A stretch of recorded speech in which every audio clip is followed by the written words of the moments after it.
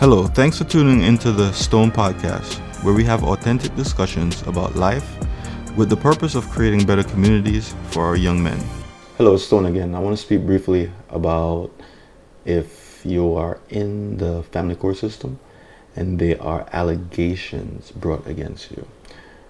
I'm going to give you an example of something that happened. There's a situation that the mom, she decided to tell the courts by way of her lawyer that her ex was taking drugs in front of the kids, knowing that it was a lie. Because these allegations were said about this person, now they could not see their child for months on end because of the allegation, even though it was a lie.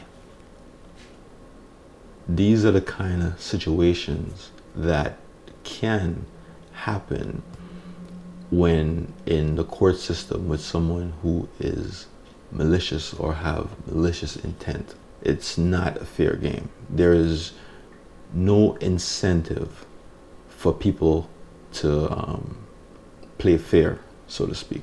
When you start lying, there will be fact finders that will try their best to uncover the facts, i.e., if the person takes drugs or is using drugs, it'll be in their blood system. If that thing comes back negative, now you, as a petitioner or whatever it is that you are, being in court, now you have legs to stand on. It says a lot about the other person. But if you are taking drugs, not good at all. Unfortunately, some parents will do whatever it takes to win the case. If, for example, you are brought up on allegations, you want to make sure that you have a strong support system, whether it's someone in your church, co-workers, family members. You're most likely going to want good character witnesses that can vouch for the kind of person that you are. If you're a member of any kind of civic organizations, that's a big plus. If you know police officers, firefighters, lawyers, doctors, that looks good too. But it doesn't ensure that you're going to win the case. It just says that you have credible character. And if ACS does come around, when they knock on your door, usually they tell you when they're coming. You want to make sure that there's food in the refrigerator, right? The place is clean. Your child or children have a safe place to sleep. Communicate with them in a timely fashion if they call you or anything like that.